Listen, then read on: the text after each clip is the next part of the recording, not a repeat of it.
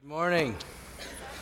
Good morning. Well, my name's Seth. I'm the news pastor here, and I've only been here like 7 weeks, I think, maybe 8, but I'm not totally sure about 7. And one of the questions I've been getting a lot is, how's it going? You know, people who've been praying for Taylor and I coming to a new church, you kind of go, what's it like being a new place? And it's been like, honestly, a lot better than we expected. not that we expect it to be really bad, but you kind of prepare for the worst and hope for the best, you know, like they're all going to be busy and we're going to have no friends. That's kind of like, if you go in with that mentality, it ends up being a lot better than that. So, but people have been super welcoming, and so thank you all who have been praying for us to get connected. It's been great to be part of this family, and Taylor and I have really enjoyed getting connected to this church.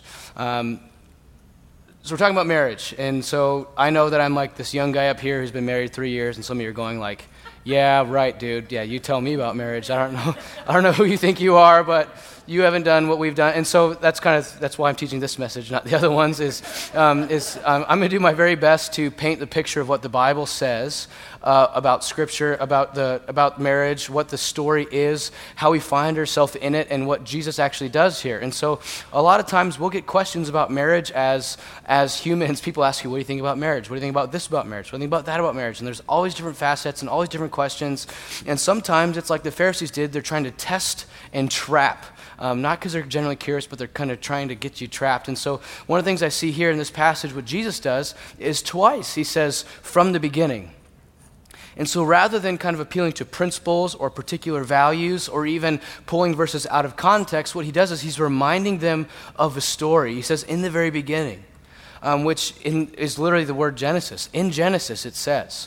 And so what Jesus does in his approach of marriage is he's taking a storied approach, meaning he's reminding people of this narrative. And anytime we ask any question about anything, we have to ask ourselves in terms of what story are we looking at. Alasdair MacIntyre, who's a philosopher, says this. He says, I can only answer what am I to do if I can answer the prior question of what story do I find myself a part. And so that's what Jesus does here with these Pharisees. Is they ask him, what's your view on this? And he says, what story are you a part of? From the beginning. And he reminds them of the story that they should have known that they were a part of, but what they were doing is they're pulling things out of context here. And so for all of us, whether we're talking about how to tie our shoes, what clothes to wear, where we should go to church, what we do for marriage, any of our views on anything, any ethical question, we have to answer from the basis of the story. And I use the word story here not in terms of like a children's fable, but in terms of like a beginning, a middle, and the end. How did we get here? Where do we come from and where are we going as a universe? And so this story that God gives us in Scripture paints a picture of marriage that's from the very beginning. Marriage is on the first page and marriage is on the last page. And so if you think that the Bible doesn't talk about marriage, or if you have a low view or a view of marriage that you think it's not that big of a deal, you can't really have a high view of the Bible and simultaneously have a low view of marriage. Because the whole Bible is, I'm going to argue, a story about the marriage of Christ and the church. And our marriages are a picture of that marriage. So what I'm going to talk about here today is going to do 3 things. First, I'm going to talk about competing stories. So what are the other stories that are swimming around in our culture? What are the other stories that are competing with us to shape our affection and our view of marriage? Then I'm going to talk about what does the biblical story actually say, and I'm going to try and hit a handful of passages of the thousands that I could have picked that help give the shape and the contours of how the story of God ebbs and flows with regards to marriage. And then third, I'm going to talk about how marriage actually should be changing and shaping our view of the gospel. So I'm going to pray and then we're going to dive in. Jesus, I pray for the people in here with happy marriages, people with frustrating marriages, the people who used to have marriages, and the people who have never been married. And I pray that all of us can gather together, hear from your word, learn and be shaped. Pray that we can see more clearly your love of us as your people so that we can better love one another as you've called us to. In Jesus' name, amen. Amen. So the first story, so we're going to look at two competing stories and look at a biblical story. The first story I want us to look at is what I'm calling the socio-evolutionary story. And this is the kind of the story that is really kind of shaped from this view that it's kind of a naturalistic understanding. So all we are is a series of random evolutionary permutations over the course of our history. And so in this view, marriage is a product of humanity's collective evolutionary development. So at some point, 5,000 or 6,000 years ago, maybe 10,000 years ago, we said, this whole people kind of mating with everyone randomly isn't very good for our society. We need to establish some structure. So we're going to have polygamy. And then over time they said, that's crazy. Many wives is too hard. We're going to go to monogamy. And so there's kind of like this evolution from sleeping with whoever you want to having some wives to having one wife. And so in this view, part of our evolutionary development was where marriage came from. And so what this actually ends up meaning is that because, therefore, a prior human society made up this marriage thing, now modern human societies can update what prior human societies made. So if marital norms were produced by past societies, then why not update them by modern societies? We now are so much smarter and things like that, blah, blah, blah. And so what this ends up creating is what I think is too low a view of marriage. And so my guess is there's some people in this room who might be tempted to kind of think that way, like marriage is just this biological thing. There's nothing spiritual or even big picture meaningful going on here. But I think a lot of the world, especially a lot of non-Christians, end up thinking this is kind of where marriage comes from. Like over our sociological evolutionary development eventually led to marriage. And this creates too low of marriage because it's something we made up and something that we can redefine whenever we feel like it. The next story is the American dream story, and I'm kind of using this one as kind of a catch-all term for a whole lot of things, and I think that a lot of people in this room, myself included, if we're tempted to believe a false story of marriage, it's this one. And so in this view of marriage, there's kind of like this subconscious view of success that we have, and marriage helps us accomplish that vision of the good life. And so marriage is a rite of passage in this view. It's a rite of passage that grants entrance into a different social club, tax bracket, or temple status. And so in this view, marriage is kind of like I have this subconscious view that like what the good life is, and that's having 2.8 kids, living in the suburbs, and retiring at 55, And so if you have 2.8 kids, please stop calling one of your kids 0.8 and say they're a full kid. But it's not wrong to want to have 3 kids, but if that's your vision of the good life, and then you go like, what I need to get that? In order to accomplish that, I need a wife. So then all of a sudden, this wife becomes this asset in me accomplishing my vision of life. And so rather than just being the shoulder to shoulder, I end up using my wife to help me accomplish this. Similarly, a whole lot of religions, not biblical Orthodox Christianity, a whole lot of these religions, your singleness or your marital status affects your status or your rank in temple or in heaven eventually, such that some religions teach that singleness is better, and that if you get married, it's because you're weak and can't control your flesh, and that what's really holy is just being single your whole life and never getting married. And so there's like this elevation of single people over married people. And a lot of religions, similarly, on the contrast, have this elevation of married people over single people. And it says, you can't get into this level of temple, you can't get into this level of heaven, you can't get this many rewards in heaven unless you're doing this with your wives. And so some religions teach that married people are better and more valuable than single people, and some religions teach that single people are better or more valuable than married people. But in biblical Christianity, whether you're single or married has no bearing on any type of church hierarchy or eternal rewards or anything like that.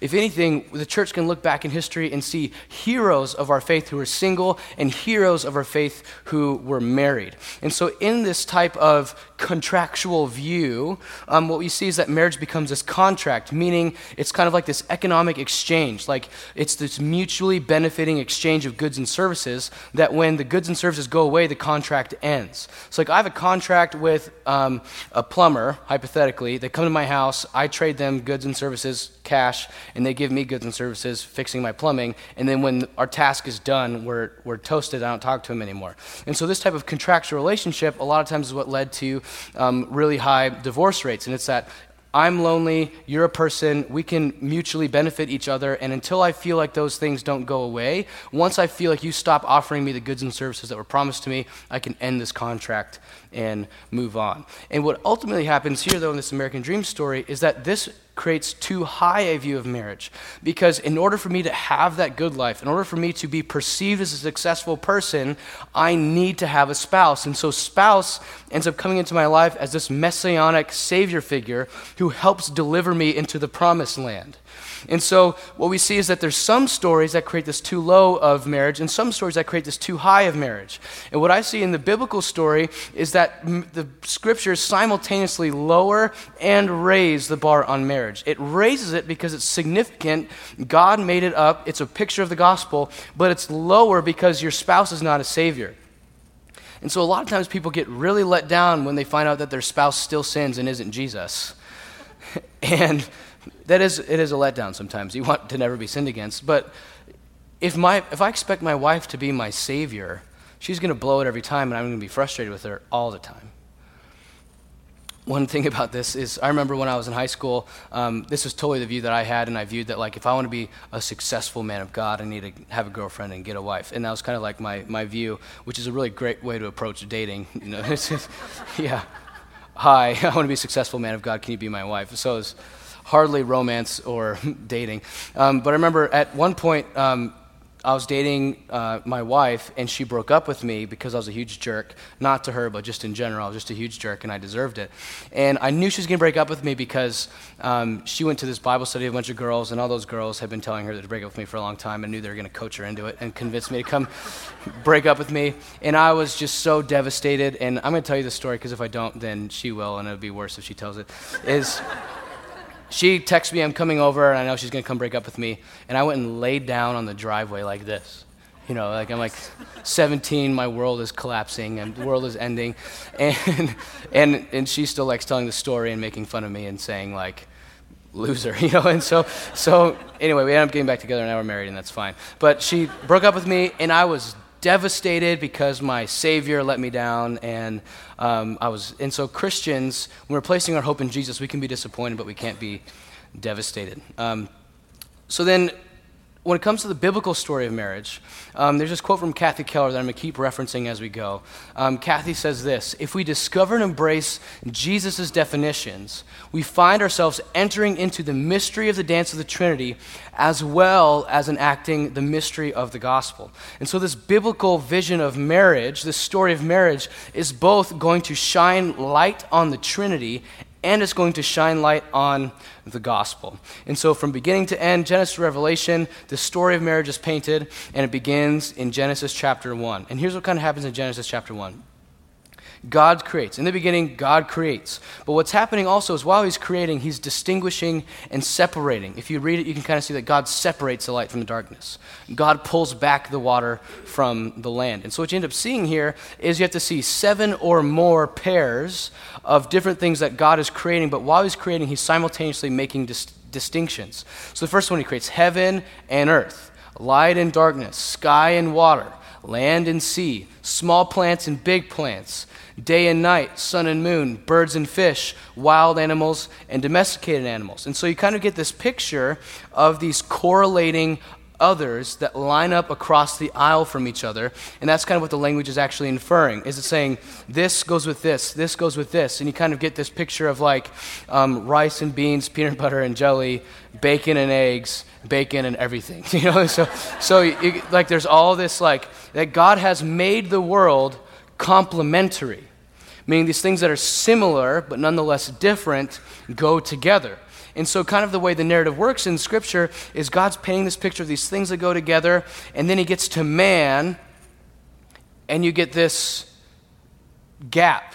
Because he makes man, he makes Adam, and there's a gap. And so in Genesis 2, God says this. He says, then the Lord God said, it's not good that the man should be alone. I'll make a helper fit for him. And so that fit could also be translated corresponding or across from or the opposite of. So literally across the aisle.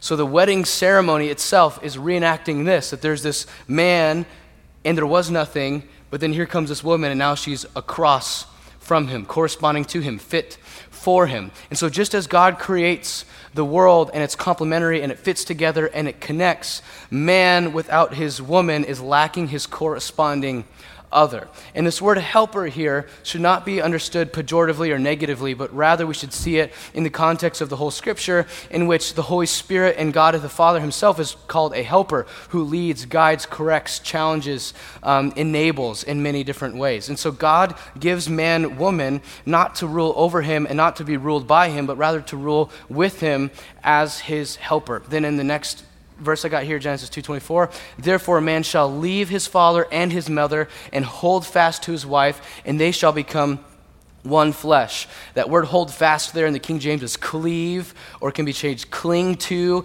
but it's also used in the ancient writings to have to do with metal that's being welded together. So there was two pieces of metal, now there's one piece of metal. It molds together. You can't see where one starts and where one ends. And even then that one flesh piece there, while it's explicitly talking about the marital act and the two coming together to be one, what it's also talking about there is it's referencing the whole union of a whole person. That these two people would leave their household, start a new household, and there'd be this union of them economically, socially, politically, spiritually, relationally, and physically. And so this is why in the very beginning in this passage we see this picture painted of the two coming together and giving all of themselves to each other. In contrast with what happens now is a lot of people give part of themselves to each other and withhold some for later. Whereas we see marriage as this perfect, good union of two people coming together, giving themselves fully and wholly to one another in every sense of the word. And this next passage here, Genesis 1, says so kind of here, Genesis 1 gives you like the big overview, and Genesis 2 zooms in on the creation of humanity. And so Genesis 1 tells us this, so God created mankind in his own image. In the image of God, he created him, male and female, he created them. And so this is what Kathy Keller was talking about when she said if we embrace Jesus' definitions, we are enacting and being a picture of the dance of the Trinity.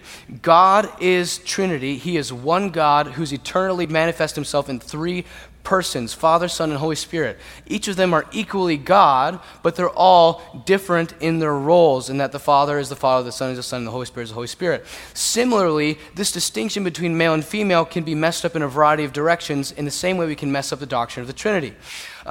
We can overemphasize on one side, we can overemphasize the way in which males and females are different. And this can lead to sexism and hierarchalism and misogyny and different problems in which women are viewed as less than men. That's evil and it's unbiblical. Likewise, we can go on this other side and totally de-emphasize any of the distinction between male and female, and you kind of have this androgynous male and female is not really a thing, we just made it up. And so we have to live in this tension as humanity of that male and female are simultaneously the same and simultaneously different, just as Father, Son, and Spirit are all simultaneously God but are different in their person roles within the Trinity. And so that's a tension they have to keep balancing. But one kind of point here is that relation to the rest of the animal kingdom, male and female are way more alike than they are different. And so this male-female working together, they're helpers working together. And so this next verse, I don't have it on the screen, so just in case it puts it up there. The next passage, what it literally says is, and they shall have dominion. So they're called, there's two parts of the calling of the man and the woman. Part one is be fruitful and multiply, and part two is subdue and have dominion. And so the couple together have a shared vocation. And so a lot of times we tend to think of marriage as like we kind of can watch these romantic comedy films, and it's like the two people staring at each other's eyes, and everything fades away, and it's just me and you, nobody else, us against the world, baby. That type of thinking, and that kind of face-to-face relationship. But in reality, what God's setting up here is a shoulder-to-shoulder partnership. They have a shared vocation that they shall have dominion and subdue the world, that they are called to be more shoulder to shoulder than they're called to be face to face. And this me and you and nobody else, us against the world, tends to create these inward focused marriages that don't really, people faithfully walk into the mission of God or walk into the rearing of children and such. And this fruitful and multiply piece also talks about most explicitly about the procreative act, the having children and things like that. Even nowadays, post Jesus, we can live into those type of things by engaging in foster care and adoption, by even I think teachers embrace some of this when they nurture and raise children who have been in many ways not parented by their own parents. And so this twofold piece, this shared vocation and this raising of children, is the original intention of marriage. And so married couples should look at themselves as partners in a shared vocation, not just people who withdraw from society and spend the rest of their lives staring each other's eyes all by themselves. And so God creates marriage, and it's good, and there's male and female. It's a picture of the Trinity. They're partners, and everything is good, but then they fail. And so in Genesis 3:16, this happens. So Adam and Eve sin. They rebel, they choose to decide right and wrong for themselves instead of allowing God to decide what's right and wrong. They eat of the fruit and brokenness happens, and then God lists out a long list of the results of sin. And this one explicitly names one of the results of sin is marital conflict. So Genesis 3:16 says, "Your desire shall be contrary to your husband, but he shall rule over you." This is God speaking to Eve. And so that contrary to piece, if you have an ESV or different Bible apps, they actually just changed this. They updated this translation in September. So most of your Bibles probably say your desire shall be for your husband. And so that word "for" there is a really hard to translate word in Hebrew. And part of the reason we do that and we update it as we go is that as we learn more about Hebrew in the ancient Near East, we gain a better and more concrete understanding of how the language works. And so this is probably in my understanding, the best and freshest translation of the Hebrew in Genesis 3. And so you have this woman who's working against her husband and this husband who's ruling over her. And so controlling and manipulative wives and domineering abusive husbands are the direct result of the fall. And so because men tend to be more biologically stronger and have more testosterone, there's this rulerness there, and the woman being contrary, working against the wills of those things. And so what once were united, now they're in conflict. And this is the direct result of the fall, and it's absolutely difficult, and it's really hard. And I'm pretty sure that there's at least a number of people in this room who, when you found out that we're doing a marriage series, you said, well, Merry Christmas.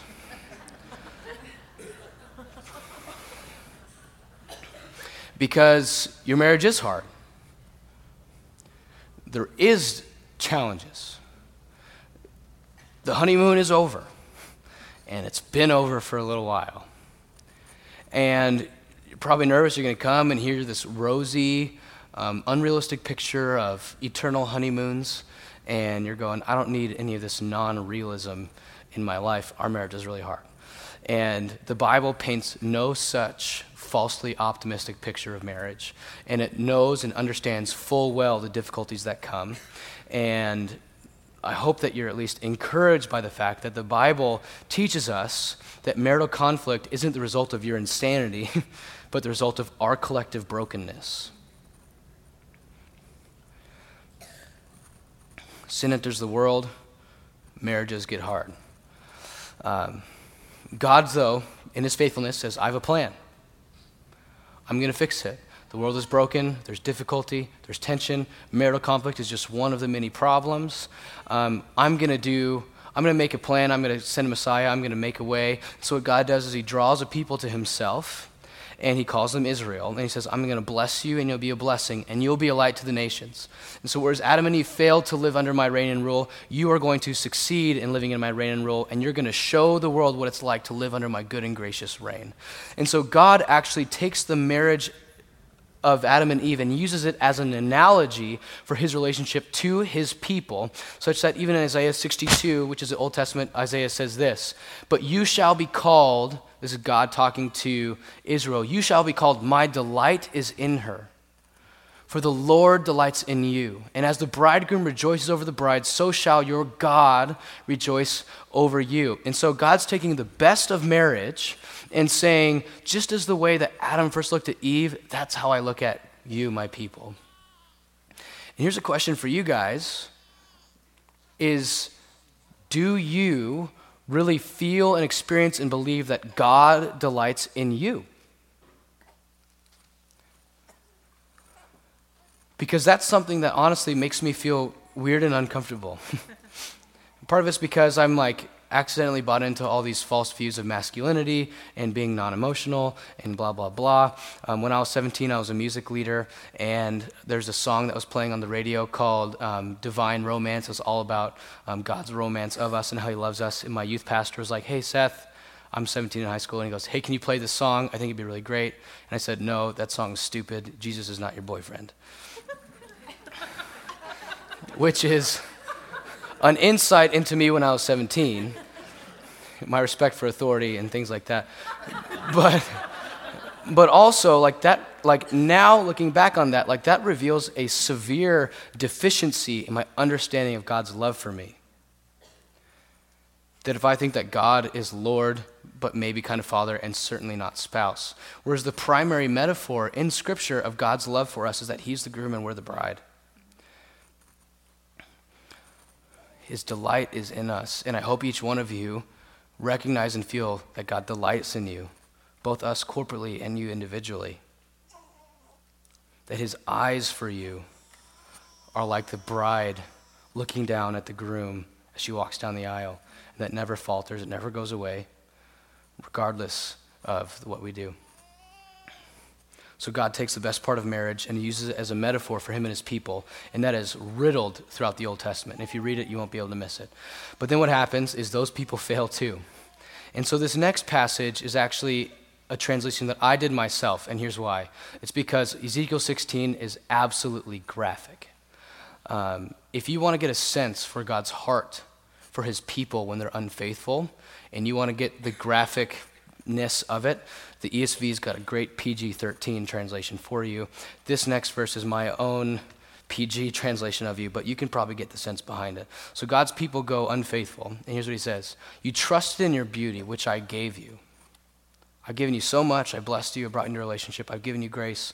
I gave you pearls. I gave you a house. I gave you jewelry. You trusted in your beauty, which I gave you, and sold yourself to men because of your fame. You engaged in unfaithfulness with anyone who walked by. You gave up your beauty to them. And this becomes a theme in the Old Testament as well. Both God's absolute love and delight for his people and their adultery.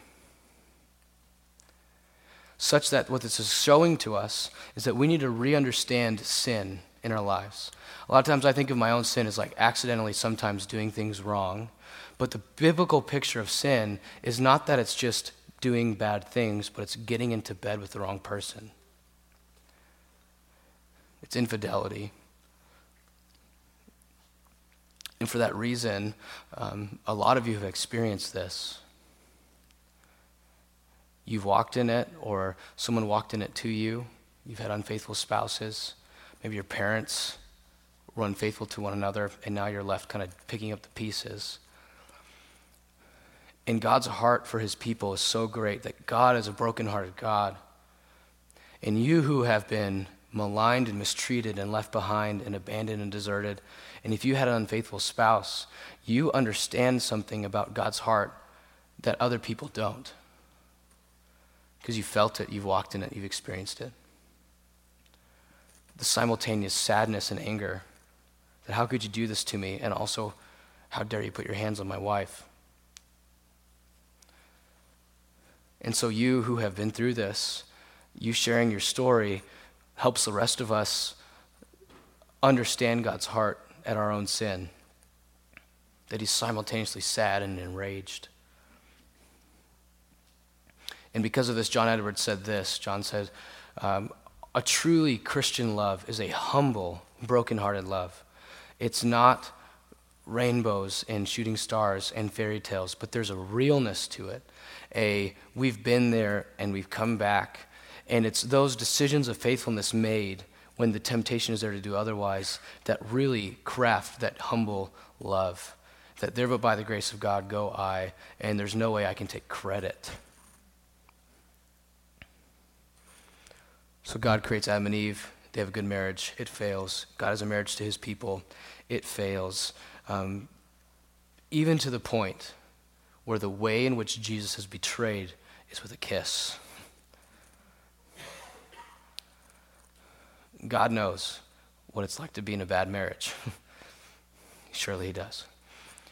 So what's God's response to this? Ezekiel 16 says this. This is right after the prophet is indicting the people of Israel for their unfaithfulness. Ezekiel says this, I will remember my covenant with you in the days of your youth, and I will establish for you an everlasting covenant. I will atone for all that you've done, declares the Lord. that Jesus is this true and greater husband who takes responsibility for the sins. Rather than Adam who blamed Eve, Jesus takes responsibility for his wife. And he promises redemption, he promises atonement, and says, I will pursue them. In the book of Hosea, what he literally says is, I will allure her again, taking her to the place where we first met. This is how God pursues us. It's his kindness that leads to repentance. It's this love story that he invites us into. It's a relationship that he's beckoning us with. This marriage of Christ and the bride, ultimately leading to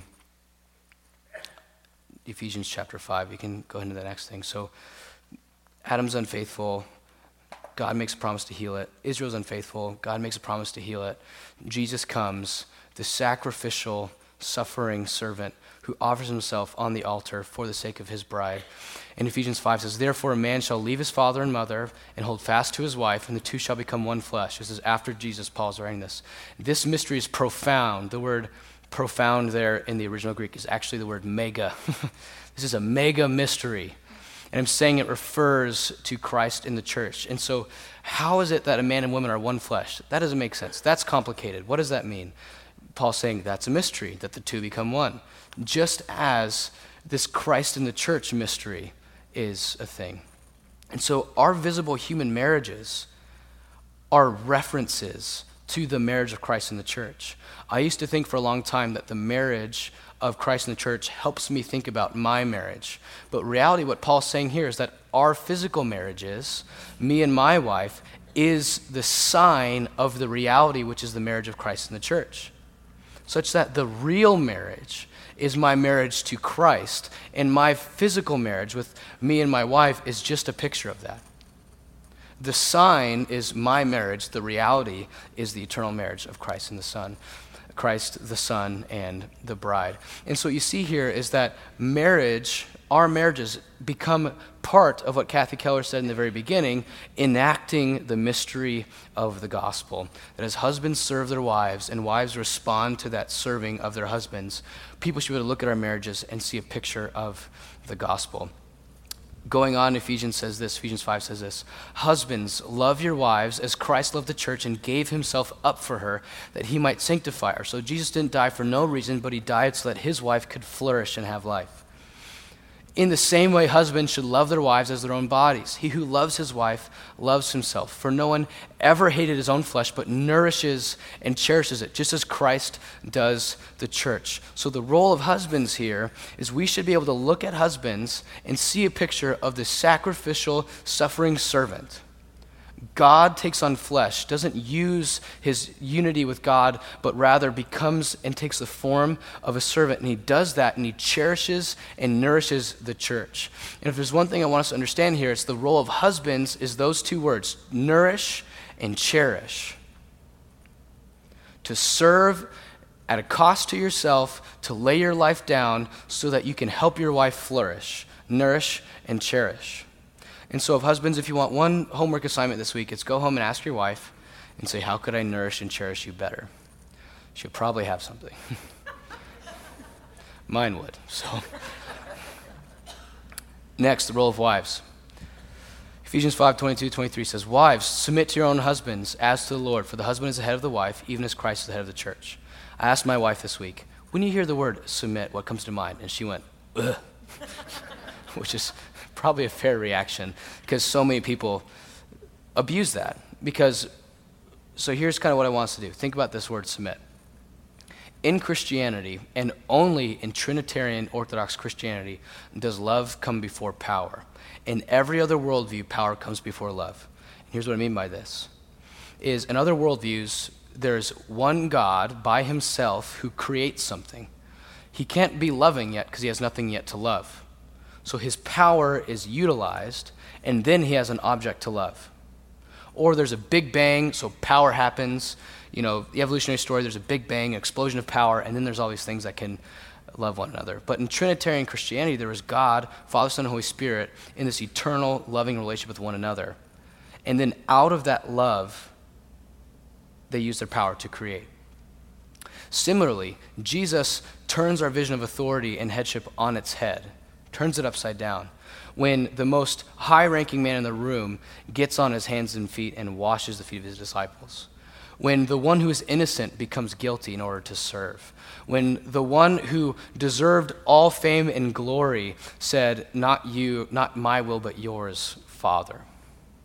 And so if we see this submit to your own husbands, and we do so in the context of living in a world in which her desire shall be contrary to her husband, and he will rule over her, and sinful people try and appropriate this in a way, it's going to cause problems. But if we understand it in the context of what it means for husbands to deny themselves to serve their wives, this submission becomes less of a problem. Kathy Keller has a quote on this. She says, "The Father and the Son are ontological equals." The word ontology means being, or the study of what is, or the study of reality. So in reality, in the very nature of their being, the Father and the Son are equals. They're both equal in their godness. But economically, they embrace different roles. So the Father and Son are economically functioning in different capacities. The Son does Son things, the Father does Father things, even though they're simultaneously equal in their godness. Next slide. So also the husband and wife are ontologically equal. This is what I talked about earlier, that they are equal in their humanity.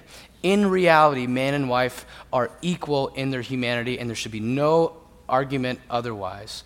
But economically embrace different roles, so they function slightly differently. And so this isn't talking about how men are a certain way and women are a certain way, and it's not women should do this because you know women, and men should do this because you know men, but rather it's saying they embrace different roles as means of metaphor that points beyond their marriage, such that the marriage, there is role-playing involved. That the husband enacts the suffering servant of Jesus, and the wife enacts the faithful, responsive bride of Christ. So when we look at our marriages, we should be able to see, like husbands, ask yourself, if someone looked at your marriage, who's the suffering servant? Who's the one putting his needs second so that someone else's needs can go first? Wives, are you a model that if we looked at you, could that be a picture of the church? That's how we should be responding to Christ's leadership. And this is messy, and I know it's hard, difficult, and to the point at which next week Luke is talking about this for most of the sermon. What does it mean for us to mutually submit to one another, and what does this even really look like? And so you can ask Luke all the hard questions about that next week. So God creates Adam and Eve, their marriage fails. God has a marriage to Israel, that marriage fails. Jesus comes as the true and greater husband who, with success, purchases his bride, pays it all, secures their union, and then in the end we look forward to this final marriage. Revelation 19 says this: "Let us rejoice and exult and give him glory." So this has yet to happen. This is what we're looking forward to. This is what Advent is all about. Let us rejoice and exult and give him the glory, for the marriage of the Lamb has come, and his bride has made herself ready. And I saw the holy city, New Jerusalem, coming down out of heaven from God, prepared as a bride adorned for her husband. So this looking forward to the end is literally, we're reenacting the marriage ceremony where the bride comes down the aisle and the groom is waiting for her, and the father gives the bride to the son. And so you can't have a low view of marriage if you have a high view of scriptures, because from the first page to the last page, God is weaving this great love story, even to the point where the book Song of Songs in the Old Testament, Song of Songs, which means the greatest song ever written, that there's not a love story on the planet that holds a candle to the love story of God and his church. And that our marriages are a visible picture of that eternal marriage, such that our vows are even like this. Let's look at our vows. Husband and wife, across from each other on their wedding day, at least when I do the wedding, they say this: "From this day forward, for better or for worse, for richer or for poorer, in sickness and in health, to love and to cherish, forsaking all others, till death do us part." And this blew my mind this week, is that every single person who's married that I know of said that last line with a smile on their face, "Till death do us part." That's a terrible thing to say. Like, that's every single marriage, I believe, ends in tears. Someone is burying someone. It's temporary. It's a picture. It's a shared calling for right now. But what we have to look forward to is this true and greater marriage that is not till death do us part, but instead it's forever and always. And these would be the marriage vows of Christ and the church. The same, but at the end, forever and always. That the honeymoon ends in our physical marriages. But when we die and Christ returns, we'll enter into a honeymoon that never ends. Let me pray and we're going to respond with singing.